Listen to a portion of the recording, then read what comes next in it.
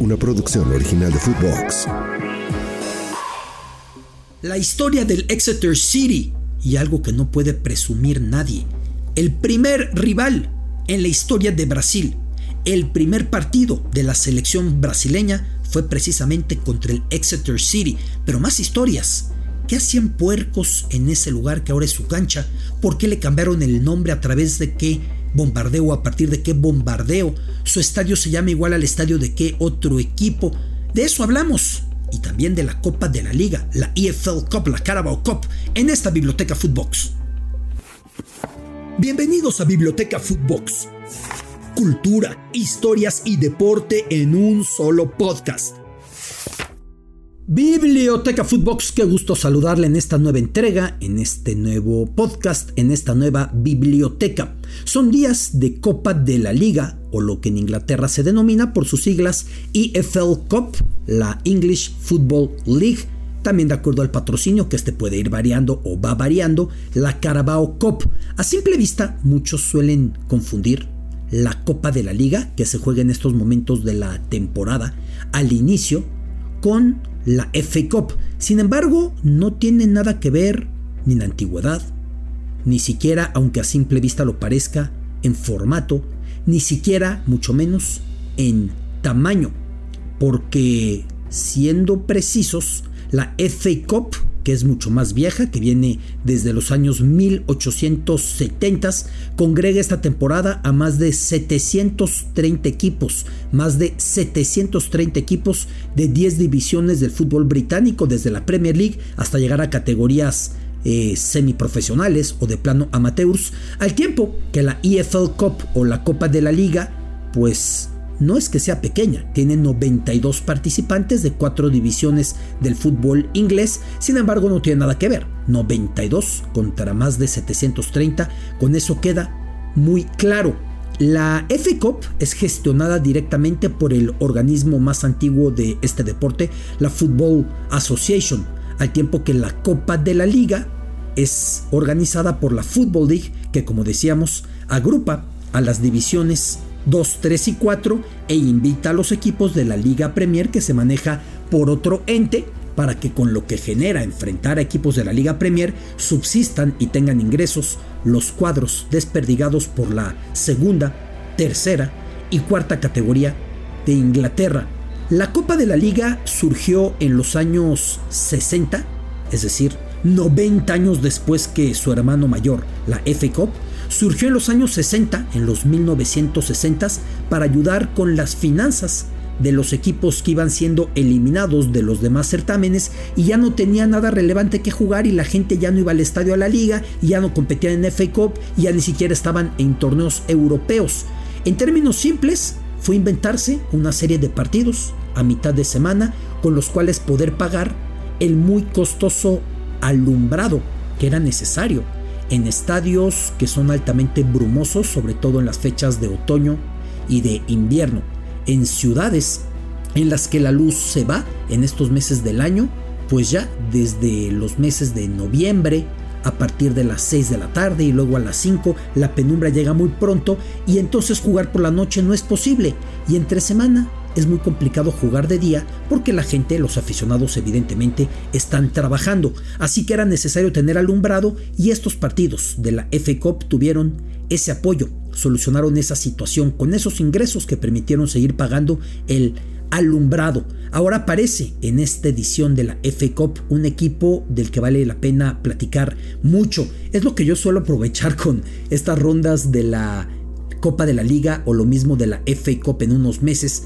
porque en Inglaterra encontramos en los equipos historias espectaculares.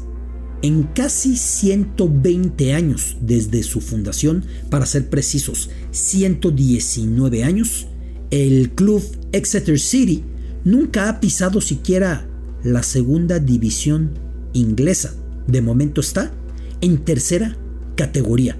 Sin embargo, este club, que se va a enfrentar al Luton en la Copa de la Liga esta semana, este club, el Exeter City, puede presumir un hito que pues ningún otro podría restregar: haber sido los padrinos de honor de la selección más renombrada que haya existido.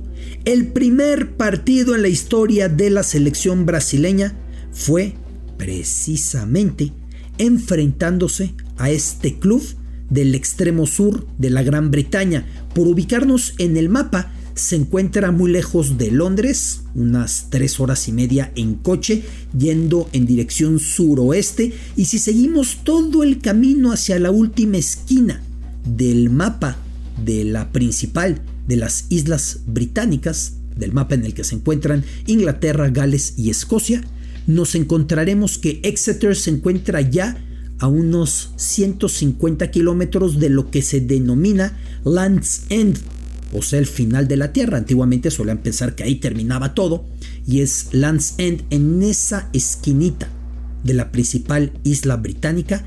Land's End, donde por cierto recuerdo haber estado cuando llegó la antorcha para los Olímpicos de Londres 2012 a territorio británico. Llegó precisamente por ese lugar, con imágenes increíbles, incluso por playas cercanas a donde se filmara la película Carros de Fuego, basada esta película en los atletas de los Olímpicos de París 1924, Eric Liddell y Harold Abrahams. Recuerdo perfectamente estas playas en Land's End, pues Exeter se encuentra ya más o menos cerca de este lugar, al sur de la principal de las islas británicas, muy cerca de puertos como Plymouth, como Bournemouth. Más lejos le queda Portsmouth o Southampton, pero son los puertos del sur de precisamente de Inglaterra.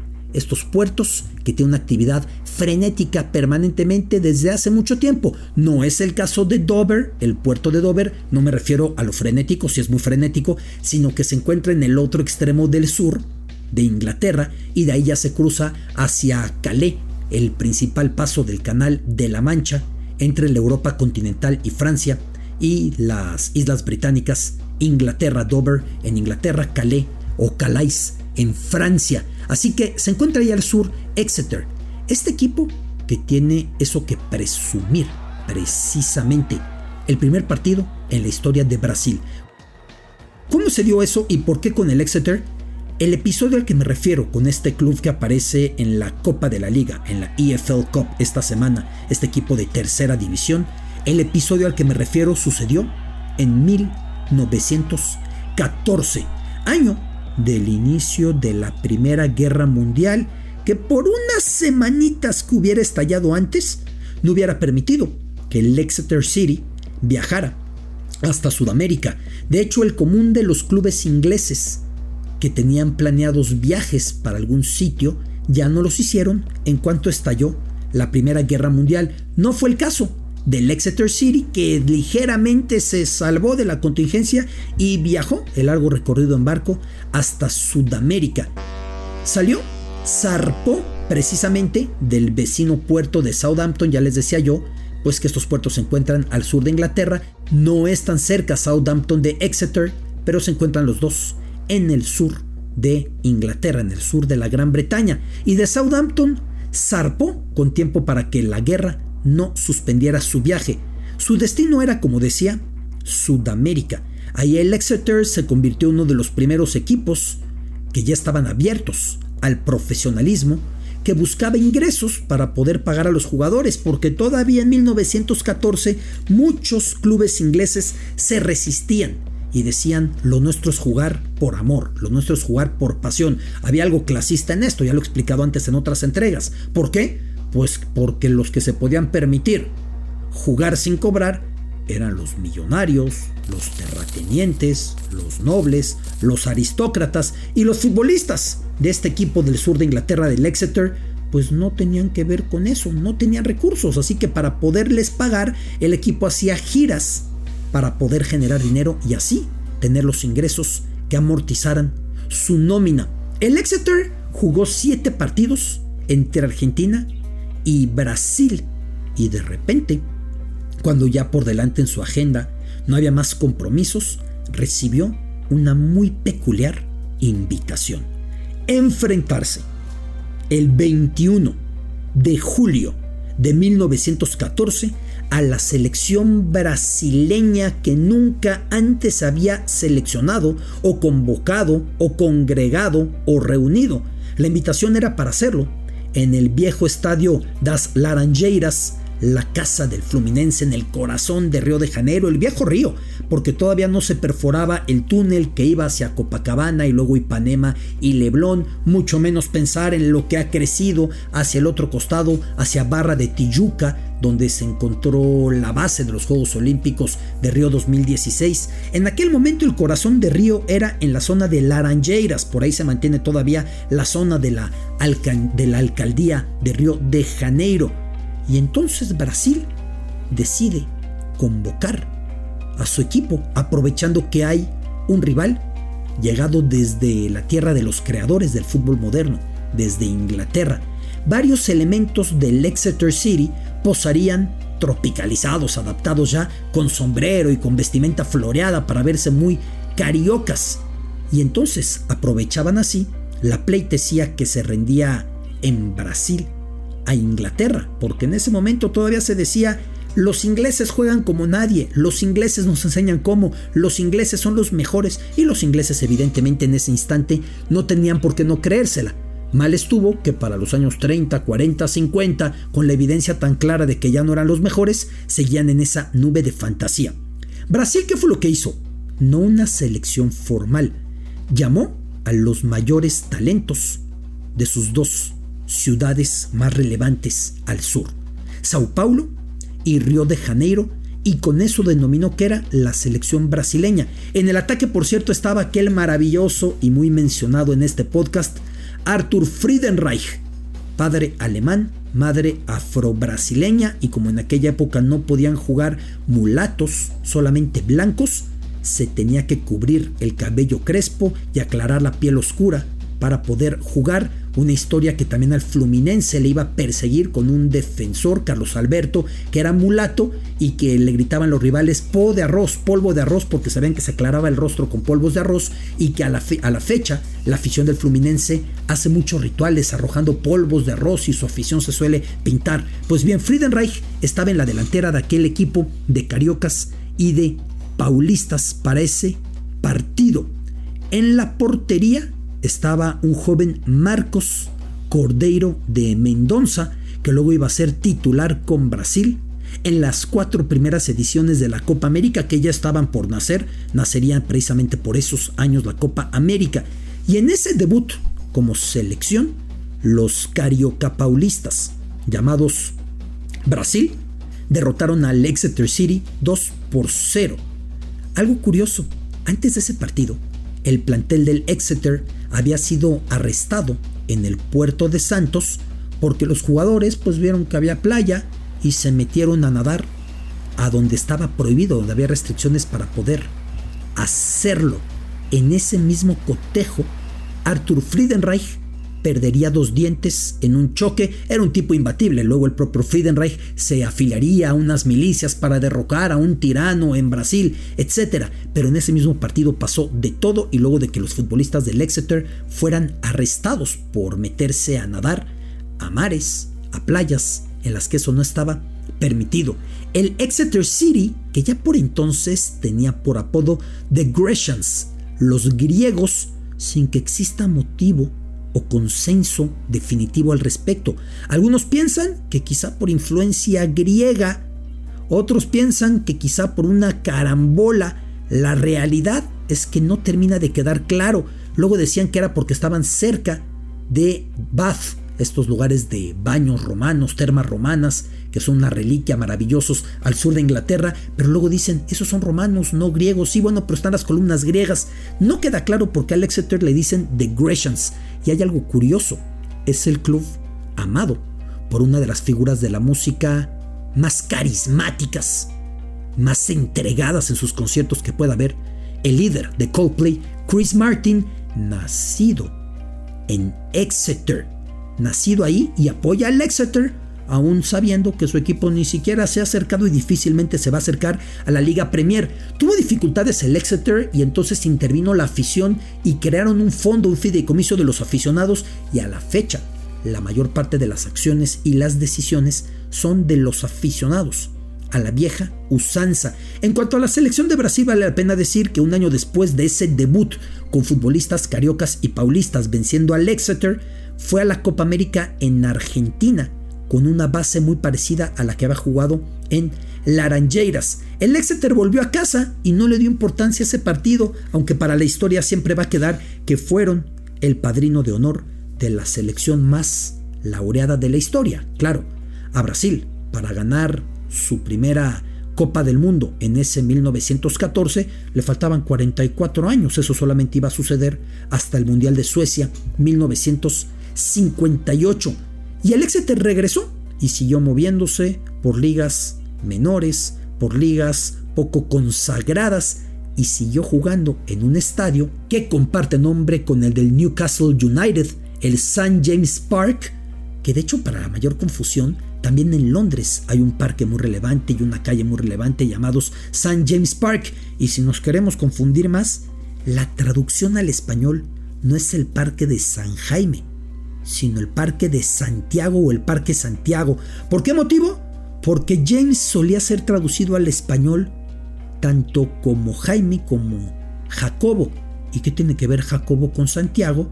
Que se plantea que es el mismo nombre, porque Jacobo en italiano, en latín, era Jacobo, y precisamente de Giacobo se pasó a Giago, y de Giago se pasó a Santiago o San Diego, no sé si me explico, así que de Giacobo pasó de esta manera, y por eso se le conoce como Parque Santiago a estos lugares en español desde tiempos de ancestrales, muchos siglos atrás, Edad Media, Renacimiento y demás. Un estadio, el St. James Park del Exeter, que a diferencia del parque que hay en Londres con ese nombre muy céntrico y a diferencia de la cancha del Newcastle United, tiene algo muy curioso, que desde tiempos muy antiguos, desde tiempos inmemoriales, desde los años 1600, era un espacio abierto en esta ciudad, pero se utilizaba para la cría y para engordar puercos, ganado porcino.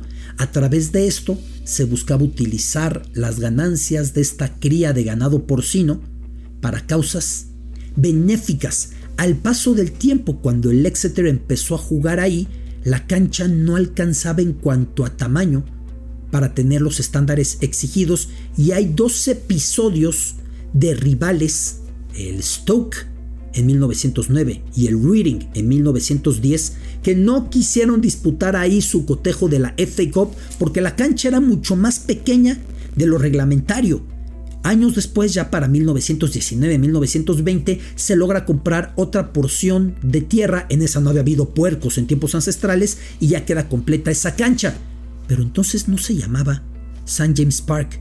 El nombre solamente le llegó en tiempos de la Segunda Guerra Mundial, cuando la vecina iglesia que llevaba ese nombre, St. James, dedicada precisamente a Santiago o a San Jaime o a como lo queramos poner, o a San Jacobo, esa iglesia fue bombardeada, bombardeos nazis, y en un partido buscando fondos para levantarla y buscando levantar la moral, se le colocó el nombre de la iglesia a la cancha de fútbol del Exeter. Pero hay algo raro, que el partido no fue de fútbol soccer, sino de fútbol americano entre 2 equipos que habían conformado diversos integrantes de las fuerzas navadas y de la Fuerza Naval estadounidense, y ahí jugaron el primer partido con ese nombre. Fue de fútbol americano, y ya después se quedó el nombre de la vecina iglesia que había sido bombardeada, y es el mismo nombre que la cancha del Newcastle, y es el mismo nombre que el parque y la calle tan relevante en Londres donde se encuentran los Gentlemen Club. No me tomen al mal, estos Gentlemen Club son donde se reúnen para poder conversar, y van muchos políticos, y van los nobles, y hay lugares de tiro, y hay lugares de esgrima, y hay lugares allá encerrados con los pubs más antiguos y con los portos con mayor cantidad de años de antigüedad, y con puros y habanos, etc. Ese lugar en Londres. Por eso el de Exeter se terminó llamando así, estando tan lejos de Newcastle. Newcastle está en el norte de Inglaterra, estando lejos de Londres, estando tan cerca ya del Canal de la Mancha. Esta ciudad cuyo equipo aparece en la Copa de la Liga, pero vaya circunstancia, esta ciudad que puede presumir, sin haber tenido equipo en primera división, haber sido el padrino de la selección de Brasil, porque Brasil siempre dice: nuestro primer juego fue en 1914 contra el Exeter City. ¿Era selección? Pues eran jugadores solamente de 2 lugares. Es como si una selección con futbolistas tapatíos y capitalinos, o regiomontanos y tapatíos, o regiomontanos y capitalinos, una selección de jugadores solamente de 2 regiones, le llamáramos selección de México. Pero en aquel momento así se decretó, que era el primer partido de Brasil y se jugó en Laranjeiras, y el Exeter City fue el rival, habiendo podido salir de Inglaterra en tiempo preciso para evitar la prohibición por el estallido de la Primera Guerra Mundial. Biblioteca Footbox. Una producción original de Footbox.